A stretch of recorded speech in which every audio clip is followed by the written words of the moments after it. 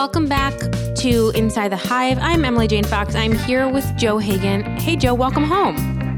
Thank you very much. It feels weird. Weird to be home? Back. Well, once you go back out in the world, as I did recently on an airplane for the first time, you go out and you're trying to pretend that you're back where you started a year and change ago.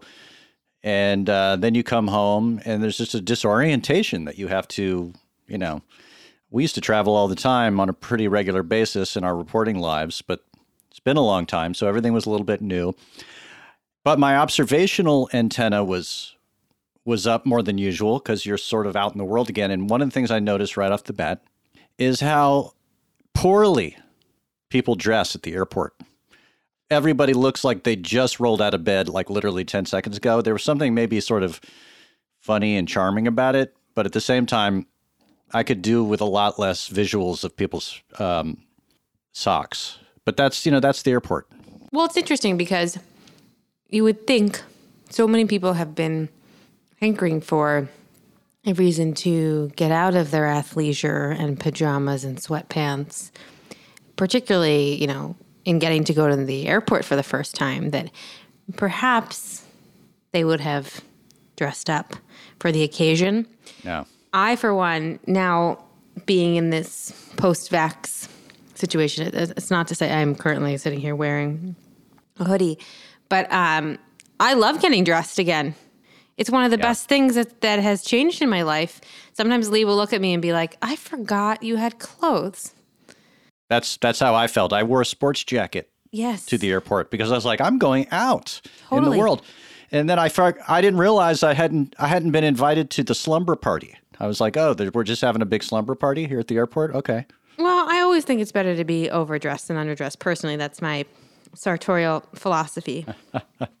But yeah, I wore a dress on the plane here. Part of that is because I'm 100 years pregnant, and that feels good to me right now. But I also just feel good being excited about life. I am just so enjoying this preview of being back into the swing of things. I thought I was going to be so nervous. I know I've talked about this before, coming back to New York, and that everything was going to feel really different, and that I wasn't sure how I would readjust back to a state of normalcy. I had a lot of anxiety around it. I am loving it, and I think that it is just, for me, and I think everyone will have a different experience and their level of comfort with COVID and, the things that they left behind before all this. Everything will be different for every single person. But I am really just feeling like this is like the best thing, where everything feels new again, and you are experiencing all the things that you missed, and they're still as good as you thought that they were. And it's so nice to see people you know. It's nice to see people you don't know. You're going to restaurants. You're, I've been taking Pilates, and I feel totally comfortable with it inside. And it's just a joy. I'm really trying to savor everything that we weren't able to do for so long. Yeah, I feel the same. I had a birthday party a couple of weeks ago, and it was outdoors, but there were a lot of people there. And I knew having this party that it would be the first time a lot of people had actually been out in a group. And it was right in this sort of transition point when we were all sort of coming out of our caves, blinking in the sunlight. And, I've had birthday parties before. People mention them afterwards. They're like, hey, that was pretty fun. Thanks for having me. This one was like, everybody wrote me afterwards, my God, that was the most fun I've ever had. I can't believe how great that party was. And I was like, well, I didn't really do anything to make it that way. It was just they were so psyched to be back out in the world. And there was just a level at which I guess my birthday was timed well, because I timed it so that everybody could feel like they were having a revelatory renewal of their life. So I'm enjoying that. And I'm enjoying also, and we've talked about this in the past, I'm just going to say it again. Here we are in the, it's very warm on the East Coast. It's sunny and beautiful.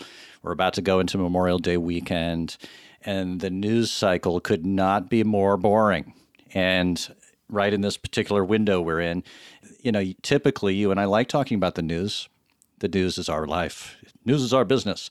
But, I'm looking at the Drudge Report. I'm looking at the New York Times. I'm seeing stories about UFOs. I'm seeing stories about, my favorite was the story about how they swabbed all of the subways around the world to form a kind of, they found all these microbes. Oh, yeah. Well, this is made for you because it's Tell me everything. Now that we're coming out into the world again, we're going to be reacquainting ourselves with all of the stuff that's in the public, right? All the microbial stuff. And they swabbed all the subways and public transit around the world. And, on the New York City poles and in the doors and on the benches and on the turnstiles. And they just found, it's like a jungle down in there, right? They discovered in this process, I think over 4,000 new viruses that had never even been found. Now, a lot of this stuff's so innocuous, and one of the guys in the study said the first thing to know is don't freak out. This is all just part of our life. Well, I'm freaking out. Yes, I know you are. Well, but it kind of relates. To me, it was a spot-on story because it's the kind of story that relates to what people think is, they're going to be reacquainting themselves with out in the world.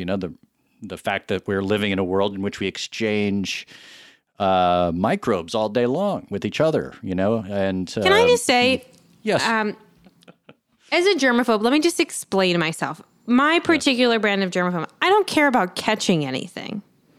I don't care about getting sick. I don't care about, I don't know, whatever a lot of germaphobes care about. I am just disgusted by how people live their lives in public. It has nothing to do with health or wellness or illness. But I watch people as an observer. Yeah. And I see them pick their nose and then hold the subway pole. And I see them cough onto their hands and then put their hand on a doorknob. And I don't care if I get sick from that, but I don't want to touch someone's cough. That's disgusting. So I will tell you, in my pre-COVID life, I have developed systems that people in my family and Lee make fun of me for. But you know what? I'm not touching someone's picked nose. Here are my systems. Here are my things that I do. I never touch a doorknob with my bare hand, if I can help it. I never hold a subway pole. And I understand that may make me a bad subway user, but I carry tissues in my pocket and I use a tissue on the pole and to open a door.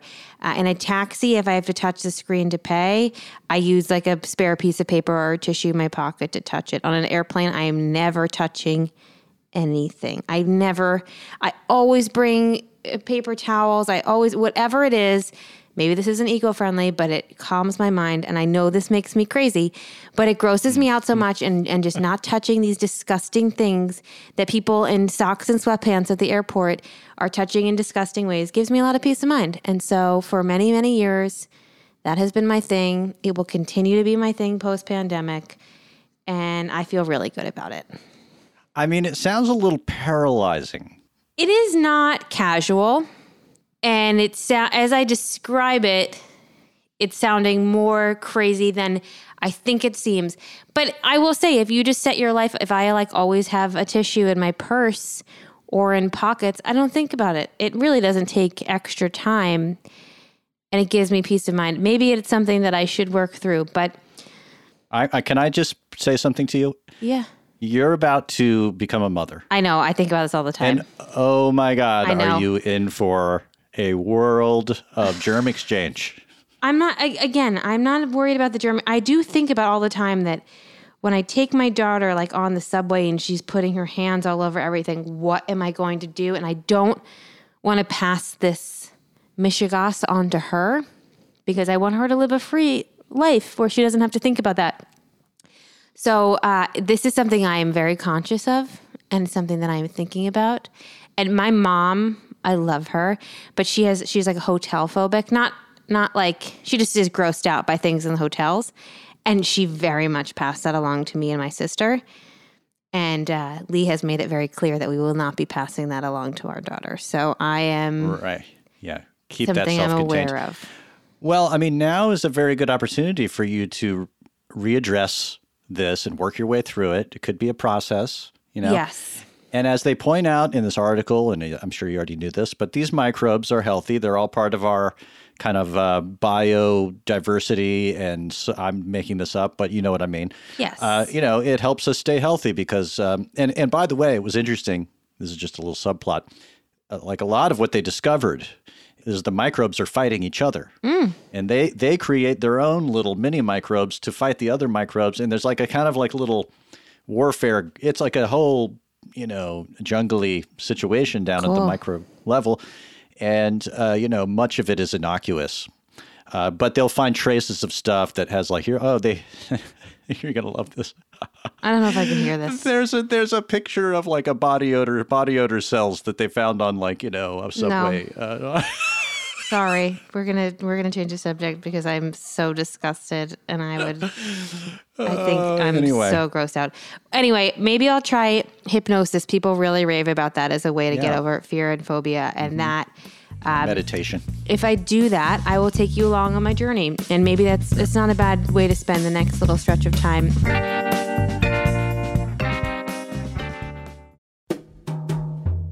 Hi, it's Radhika Jones, Editor-in-Chief of Vanity Fair. If you love digging into the week's political headlines, subscribe to Vanity Fair. Our reporters take you behind the scenes of some of the biggest stories from the campaign trail to the halls of Congress. Just for our Inside the Hive listeners, save 15% on a yearly digital subscription to Vanity Fair with promo code POD15. That's vanityfair.com, promo code POD15 for 15% off 1 year of all you can read, watch, and hear.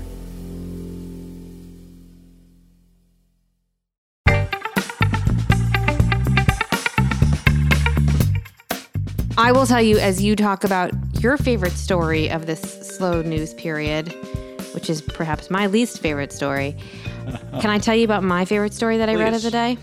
Yes. I read a story in the New York Times about that old rag, about the young woman who won Ohio's lottery for vaccine. Do you know what I'm talking about here?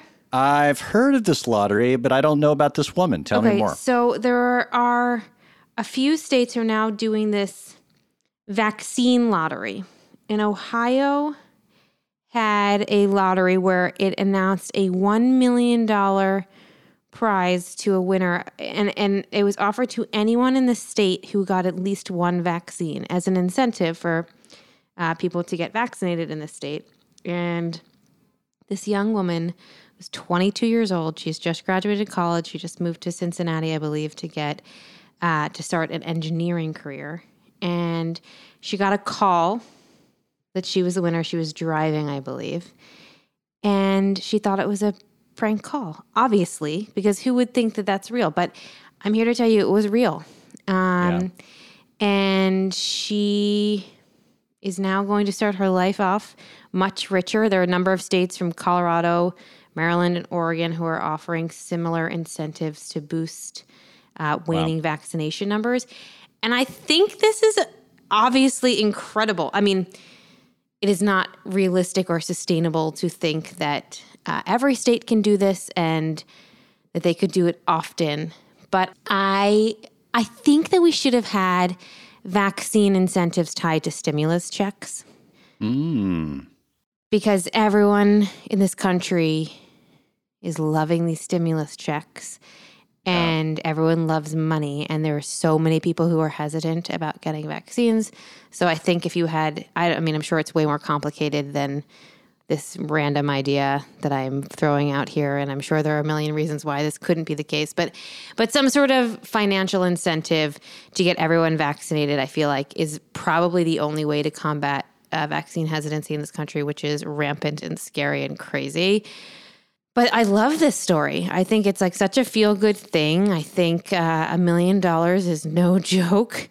And I feel excited for this girl. And if it incentivizes any number of people to go out and get a vaccine who were not going to get it, then great idea, Ohio. Are they the only state doing that? No, Oregon, I think Maryland. That's cool. Yeah, that's Colorado. Cool because, money is often more powerful than conspiracies that you read on the news. It can overcome whatever sort of resistance you may have. What's more powerful than $1 million? Well, I mean, they're love, but in just raw, real terms, $1 million. It wins. Pretty powerful. I'm sorry. Also, you're starting to see places of business. I just heard about. I was listening to a different podcast this morning about a salon in Australia where the owner will not allow anyone who is vaccinated to go into her salon. And I know there was that school in Florida. Mm-hmm. Let them have each other. Yeah. It's so crazy and scary, and it is just wild. But speaking of big money incentives, I wanted to talk about the actual news of the day, I think, or news of the week. I think it's time to get to it. It will speed into next week. And that is Joe Biden's budget and infrastructure. So I know that there are speeches to come about this and about the proposed plan. But it looks like Joe Biden is going to have a budget that is $6 trillion for the fiscal year of 2022, which is a gigantic number. I believe it is bigger than any budget in recent history.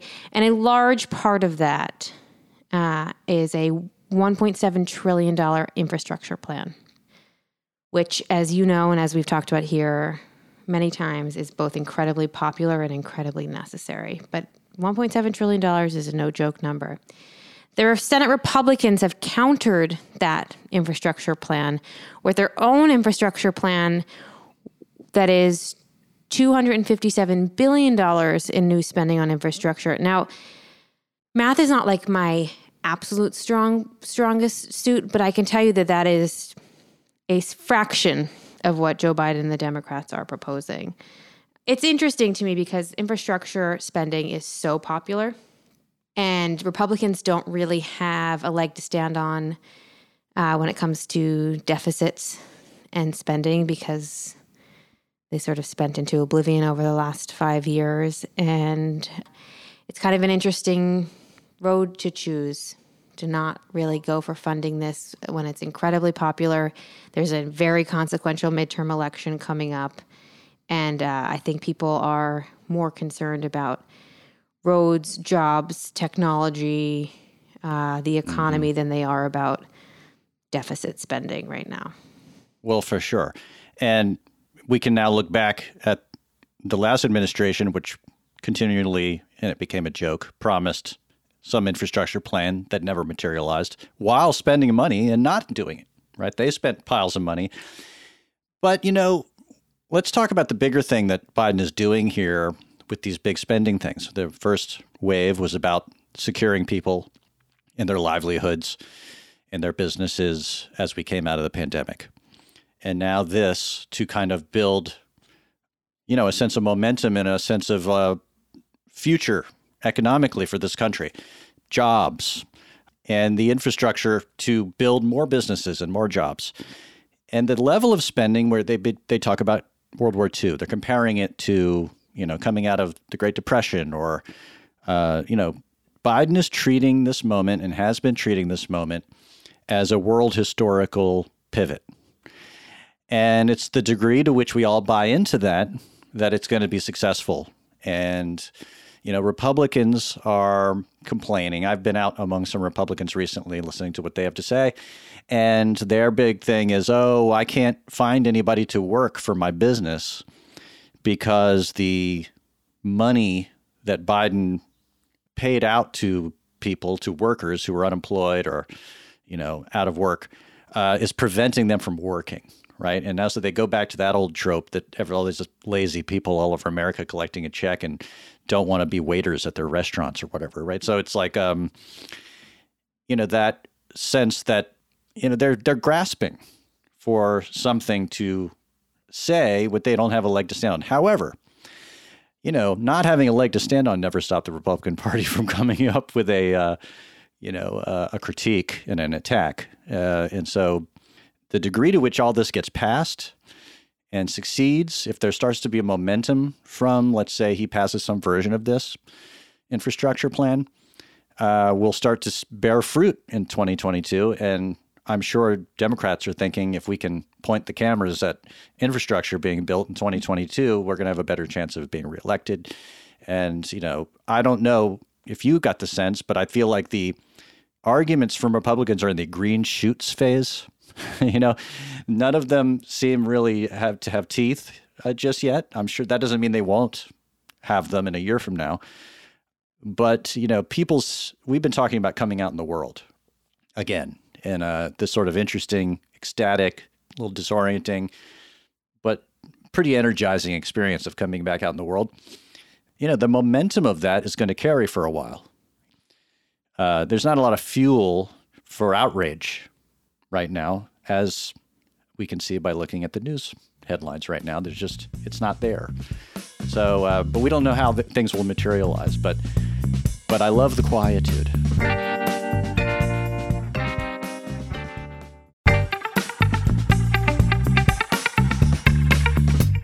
I need to rewind something that you said because it's important, and I want to get to quietude, and I have actually a lot to ask you about you being out in the world amongst Republicans. But I first need to go back to something you just brought up about the Republican arguments for why they're having a hard time in the labor market. And I do think that there is probably something to the fact that people are getting checks to stay home. And I don't think that is something that does not exist in the world and in the labor market right now. Sure. However, the other part of the jobs pictures, we had these jobs numbers in May. They came at the first Friday in May, as they do every month. And they severely missed expectations. Right. And a huge part of that, and we talked about this with Danny Meyer last week, was that people are having a hard time hiring people back. And that is because there is no consistent schooling right now. Or in part because there's no consistent schooling.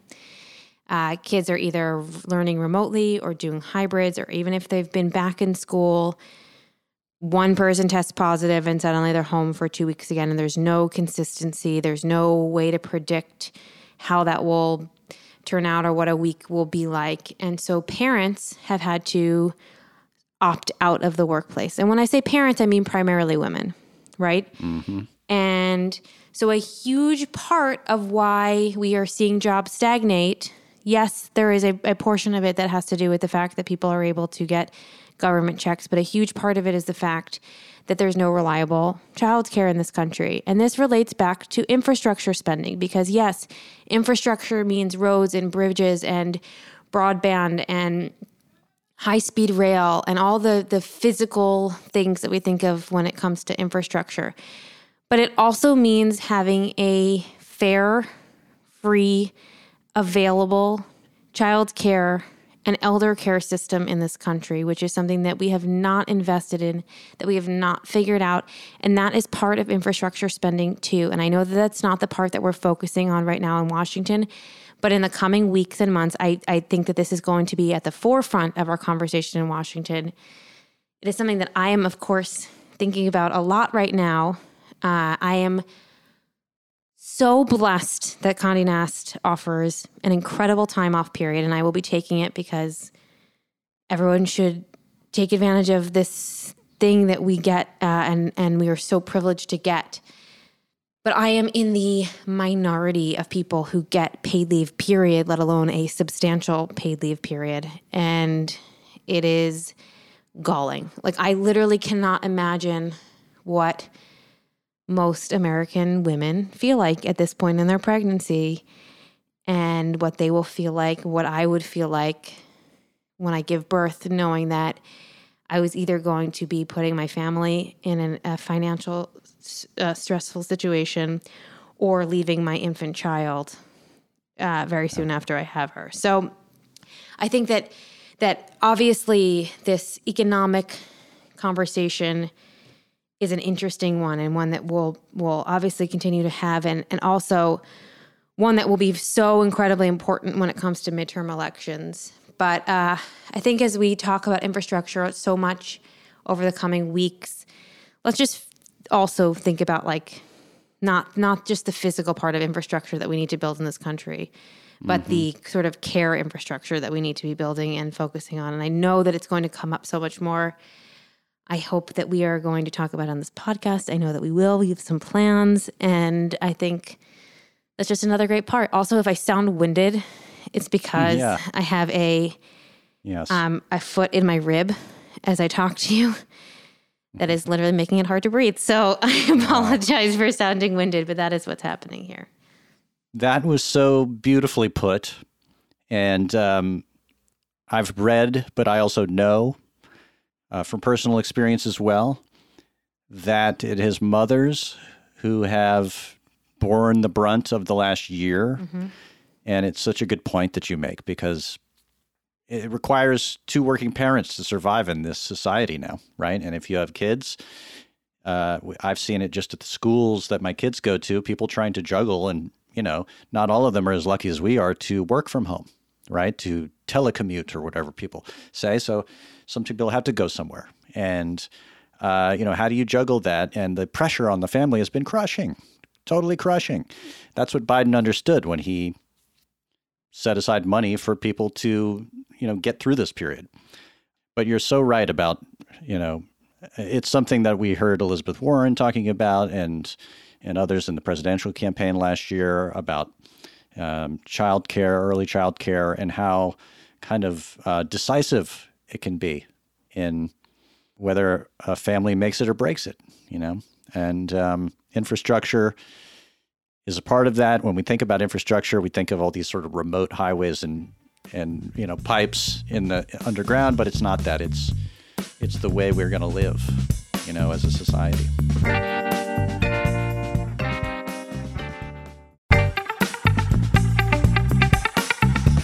Yes, to all of that. And you have been a parent of 3, juggling at points total homeschool with your job and your wife's job, all in the same house, and you've recorded a podcast in a place that has been sometimes crowded and noisy, and you are the fortunate one because you can do your work from home. Though, before we go, I want to just ask you, as we have alluded to, did not do your work from home last week. You were out on a reporting trip. And I just want to give everyone a glimpse into, Joe and I are both working on magazine stories, and we're in different stages of the magazine story process. But do you want to just explain a little bit about the process of what you're doing right now and what it is to be a Vanity Fair reporter, trying to, you traveled, you did the reporting last week. You're now on a deadline with a lot of words to write based on your reporting last week.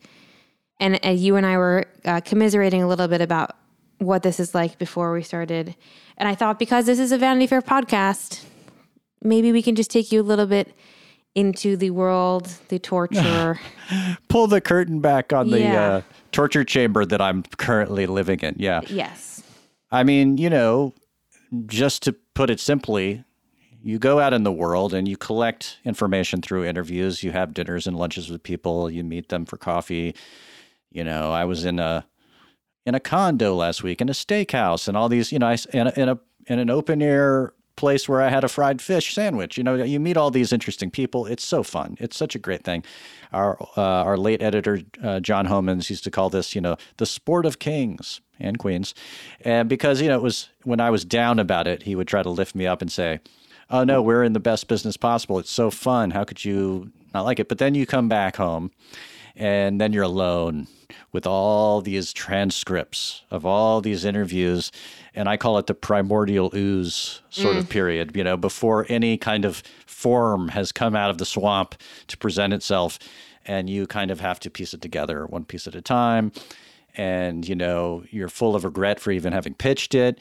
And you're thinking, wow, how did I get myself into this? And you basically, it's like some kind of minor form of like Houdini trying to get himself out of the straitjacket and have a story materialize. So that's where I'm at. I'm not complaining, but it is not easy.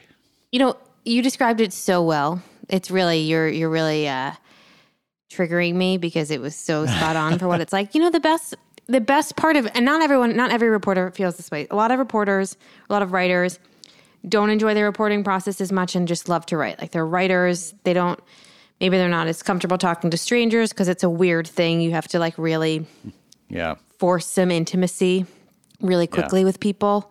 Mm-hmm. And that's not everyone's strong suit, or perhaps they don't love to travel or whatever it is.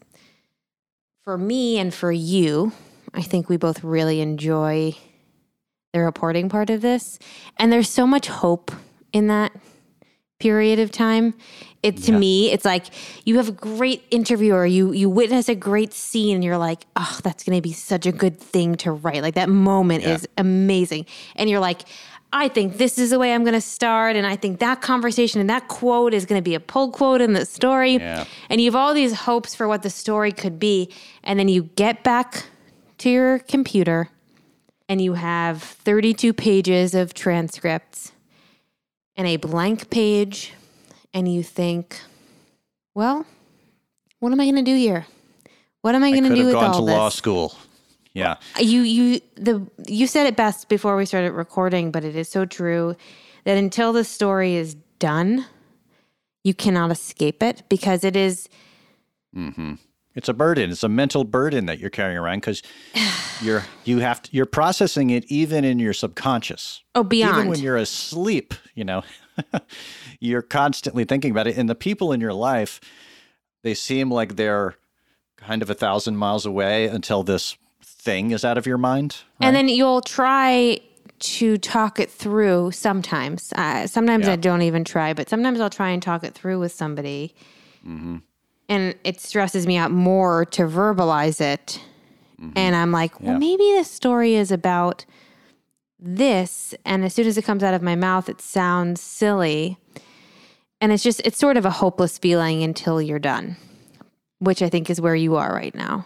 Yeah, I have called our editor, Miriam Elder, a couple of times. And if she's listening to this, she'll know what I'm talking about, which is basically I'm like an insane person, like having a monologue pour out of my mouth. And I'm in a sort of, it's all just anxiety pouring out. And she's trying to just sort of say, yeah, sounds great. Good luck. You know what I mean? And I'm like, blah, blah, blah, blah. I don't, it's basically you're trying to touch base with some reality other than the one you're trapped in. You don't want to hear a response. You just need to talk through it. Yeah, you just want them to say, yeah, great. So these are the agitations and anxieties of being a writer. They're not always pleasant. It's a cliche, but the best kind of story is one that's already been written. That's the feeling that you're looking for.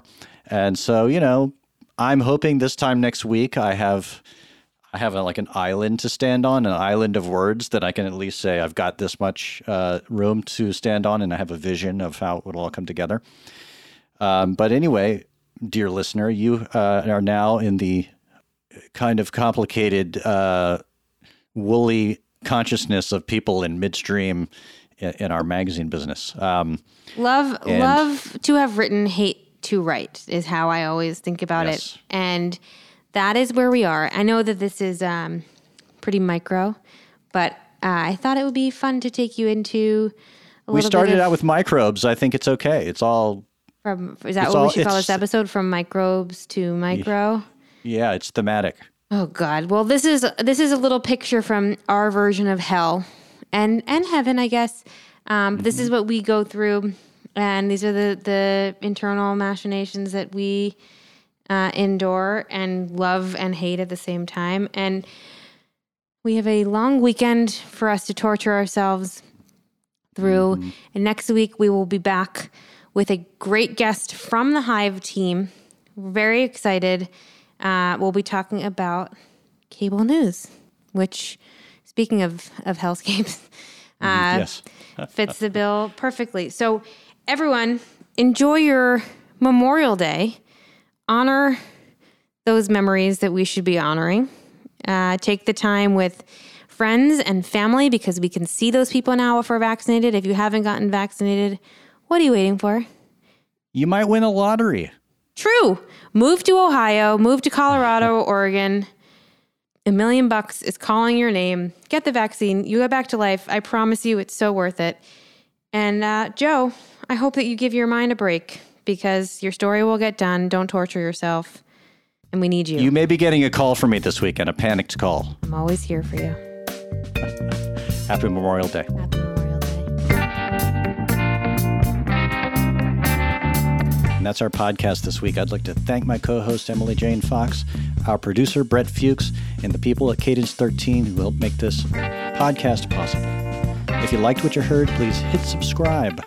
If you're at Spotify, radio.com, wherever you get it, hit subscribe. Listen again next week. Please support our sponsors the way they support this program, and we will see you next week.